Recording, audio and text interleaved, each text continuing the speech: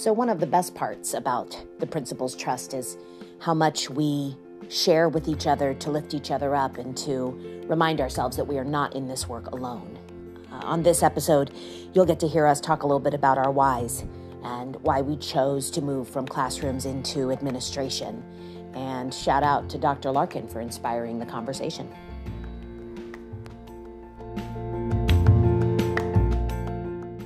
The work that we do is not easy work, it's challenging work. And there are a lot of educators who will openly admit to not being able to do the work that we do. So when you think about the role of principal, it was a conscious decision, right? To become an administrator, to leave the classroom, to do what it is that we do. I remember one of my biggest fears about leaving the classroom was really the connections that I had with students. And I think many principals are in it for the kids, obviously, because we don't do this work just to do this work. But I remember feeling very conflicted about leaving. And the only reason that I was able to have some comfort and some solace in being able to leave the classroom to enter the field of administration is because I had already formed enough connections with students and former students to be confident that if I never formed any more deep bonds with students like I already have, I'd be okay. Because I taught for 14 years in the classroom. And so today it's pretty cool to get, emails or text messages or phone calls from former students. As a matter of fact, I got one recently on Friday. A former student texted me with the most beautiful text that brought tears to my eyes. And we ended up hopping on a Zoom call. And I was like, I needed that today because I don't connect with students like I normally connect with them when I did in the classroom. So that's not my why, but that's just me kind of throwing something out there. So I'll stop there. Dr. Larkin, do you want to say anything about your why before we move on? Absolutely. So I think the reason why I became a principal is because I was really ready to lead work on a larger scale, the instructional work. As a teacher leader on my campus, I was already leading PD. I had a principal at the time who was really a distributed leader. He believed in distributed leadership. And he really did allow me to lead. And so I was doing some low-key work, leadership work that a VP or administrator might lead.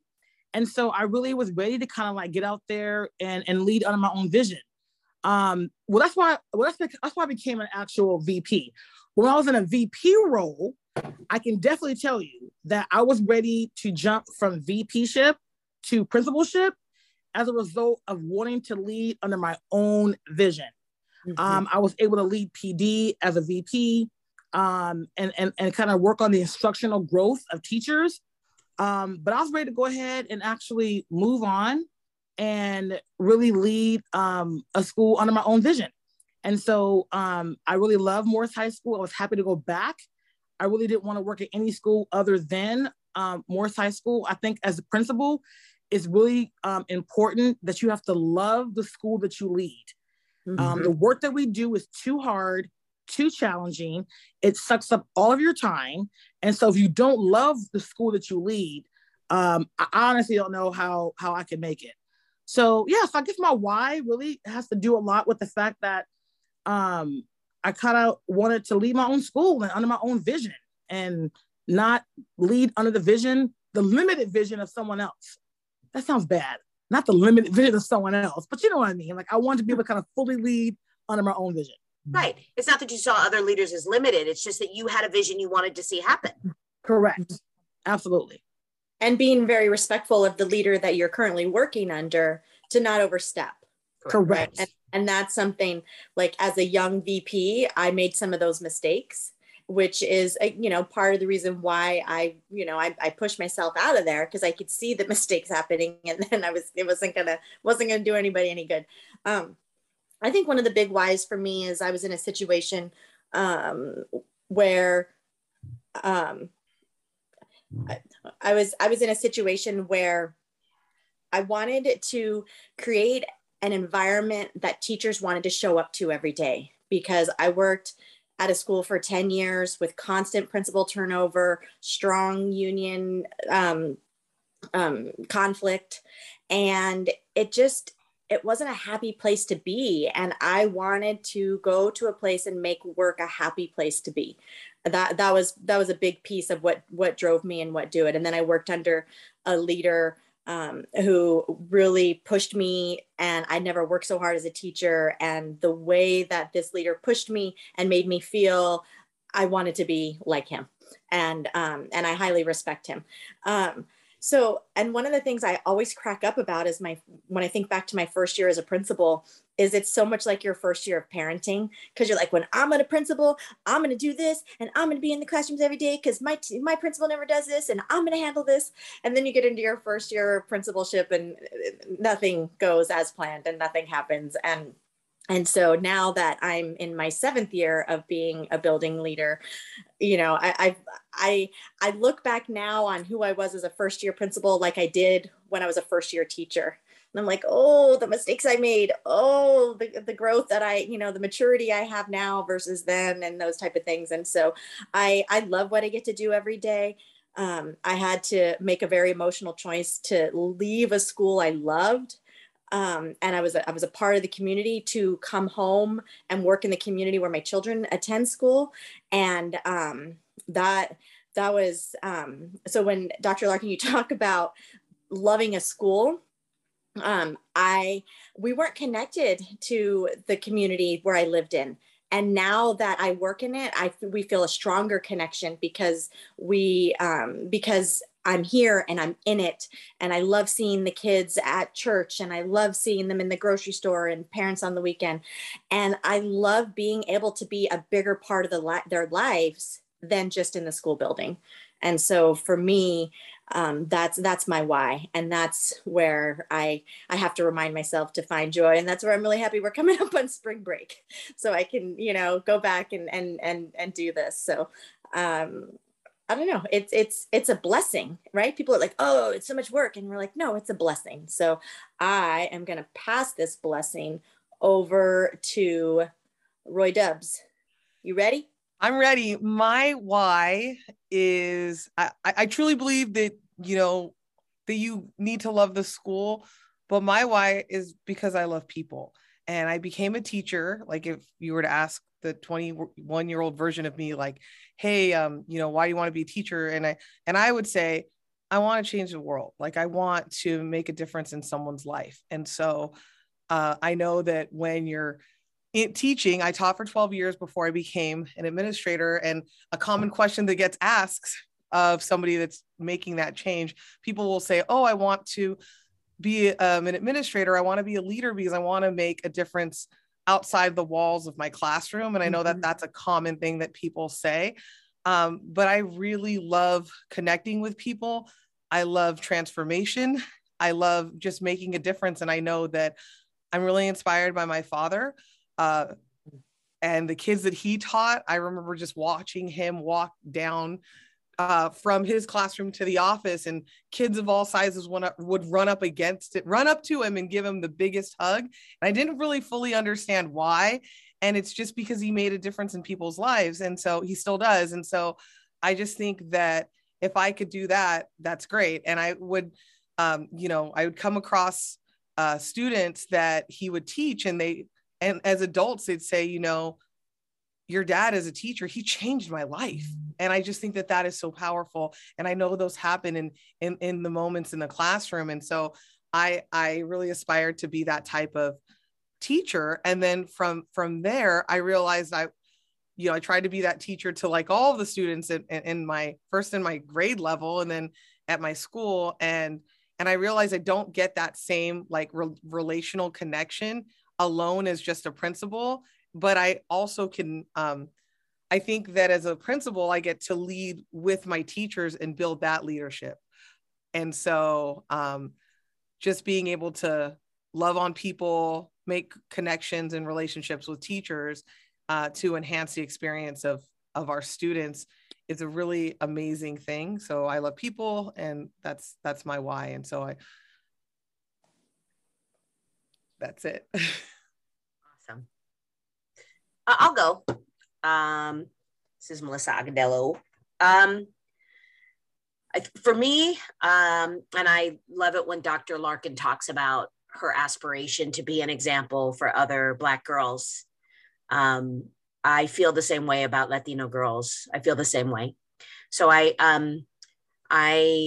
got into education quite by accident. My intention was to be a civil rights attorney or to work for the ACLU. And after I graduated from college, I had that fatigue of school. So I decided I was going to do some sort of a Peace Corps thing for 2 years. And then I decided, then I was like, is there something we could do here? Like, I'd rather not go somewhere else. And that's when I heard about Teach for America. So I ended up in Teach for America, fully intending to do a couple of years of teaching, just kind of like get out of school, and then fully intending to apply to go to law school. And I totally fell in love with those kids. And I realized social justice is grassroots work, right? And change comes from the bottom. And I started saying to myself for years, granted, this is what, year 30 in education? No, it's my first year teaching was 95. So I've been in education for a very long time. And every year I used to always say, I'm going to keep doing this till I don't love it anymore. And then I'm going to law school. And to be clear, I am going to keep doing this until I don't like it anymore. And then I'm going to law school. That's still the plan, right? But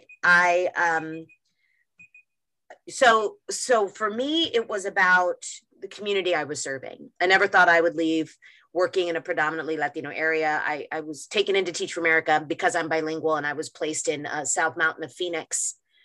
And it has never stopped calling me to be of service to my community, to be an example to my students, to speak their language and to see somebody in leadership who speaks it. Mm-hmm. To hear from someone who looks like you, that you believe in them and that you love them, I think is important. So I think for one side, why do I do it? For me, it's about raza. It's about brown people. It's about lifting up people who look like me, who came from where I came from.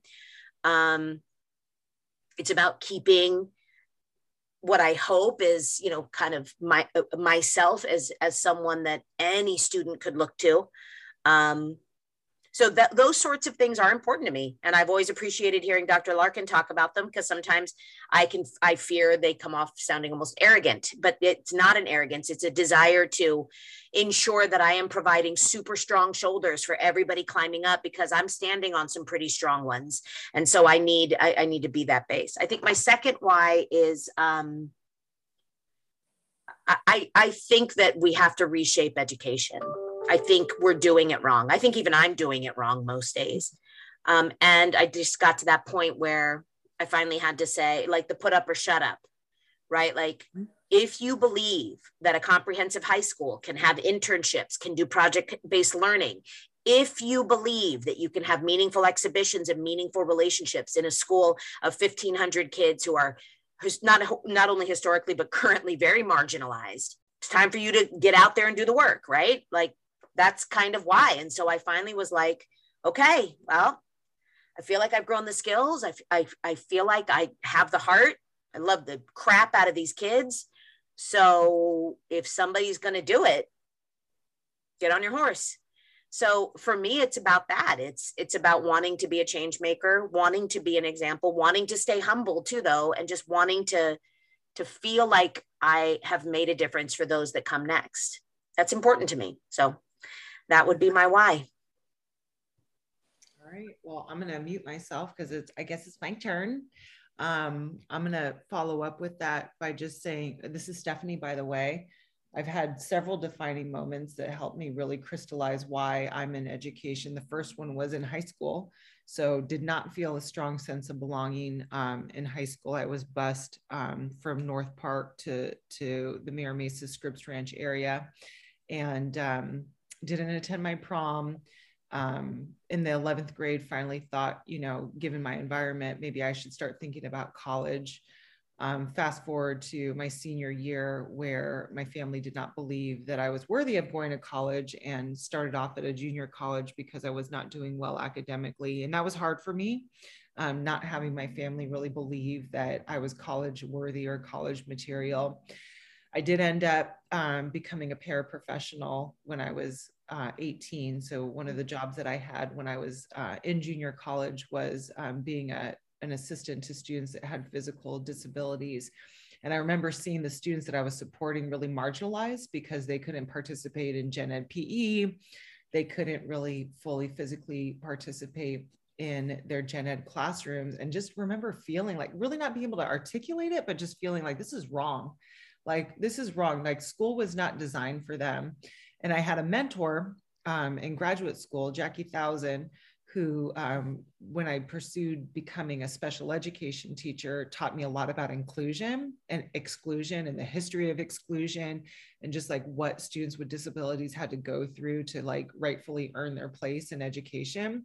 Just getting really activated by that and feeling excited about like being a part of supporting students to have access. So I did start off as a special education teacher. I actually ended up teaching at Lincoln High School when it first reopened in 2007. I was there for 5 years, became deeply in love with the school and the community. I was actually a founding member of the Ninth Grade Center for Social Justice. And that's where I really learned about the concept of social justice and started to expand my understanding about equity, and learned a lot from my colleagues at the time. And I'm forever grateful for the opportunities that I got to be developed professionally in that space, and feeling a great sense of loss and sadness when I did not believe in the leadership at the time that I decided to depart. But I'm so excited that I'm there back again. It felt like a total homecoming for me, because I do like what many of you have already said, just deep love and respect for the community that I serve. I've also had the opportunity to work at my local, my neighborhood middle school. So I really connect with what you said, Jamie, on like what it feels like to be in your own community. I never engaged with Linda Vista. I actually live in a part of Linda Vista where if you go left, you go down to Mission Valley, but if you go right, you go up into Linda Vista. And admittedly, I never engaged, and I had some of those myths and misconceptions about my community, but it wasn't until I was called to be the principal at the school in my neighborhood that I just developed a deep love and appreciation, and still do. So I think my why has a lot to do with the fact that I had very little opportunities and people that believed in me when I was coming up through high school. And so I feel really passionate, as I know my partner does, about making sure that students under our watch have access to opportunities, people that love and care about them, that believe in them, and want the best for them. And we'll show up every day to make sure that that happens. And we show up every day. Every day. Day. All right. Sorry, Nina. No, that's okay. It's Nina here. And I think that as I'm trying to recall my why, it starts for me at the beginning. I had a very transient childhood and adolescence. We moved around a lot when I was younger. And when I was in college and about to obtain my bachelor's, I volunteered at my local elementary school in my neighborhood. And I was originally, and I was a poli-sci major and history minor, and I thought I was going to work for the UN eventually. And then I worked with kids in kindergarten and fourth grade, and I was like, oh, maybe I'll teach government, in middle school. So I went and to the program at SDSU and became involved in the teacher credential program. And I worked in more elementary schools, and I realized that maybe I wanted to work in elementary school instead. And so I worked in elementary schools, Title I predominantly, for a good 15 years. And I think I just kind of hit a wall in terms of comfort. I was very comfortable in what I was doing. And I realized that I needed to challenge myself. And I went into leadership. And I think for me, my why is very much steeped in this dream to actualize democratic principles that we pledge allegiance to every single day. I feel really strongly about equalizing opportunities for kids. My campus has a high immigrant population, and I see myself and my kids. It's a swath of different ethnicities and languages, and I want to make sure that we are providing them with an education that will prepare them for whatever they choose to enter into. That's really important to me. It's the reason why my parents immigrated to the United States, something that I know that's why the parents of my kids have come to this country.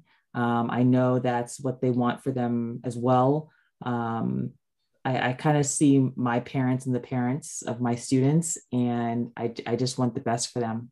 I want them to have a fighting chance, and that embodies everything that I do on a daily basis at my site.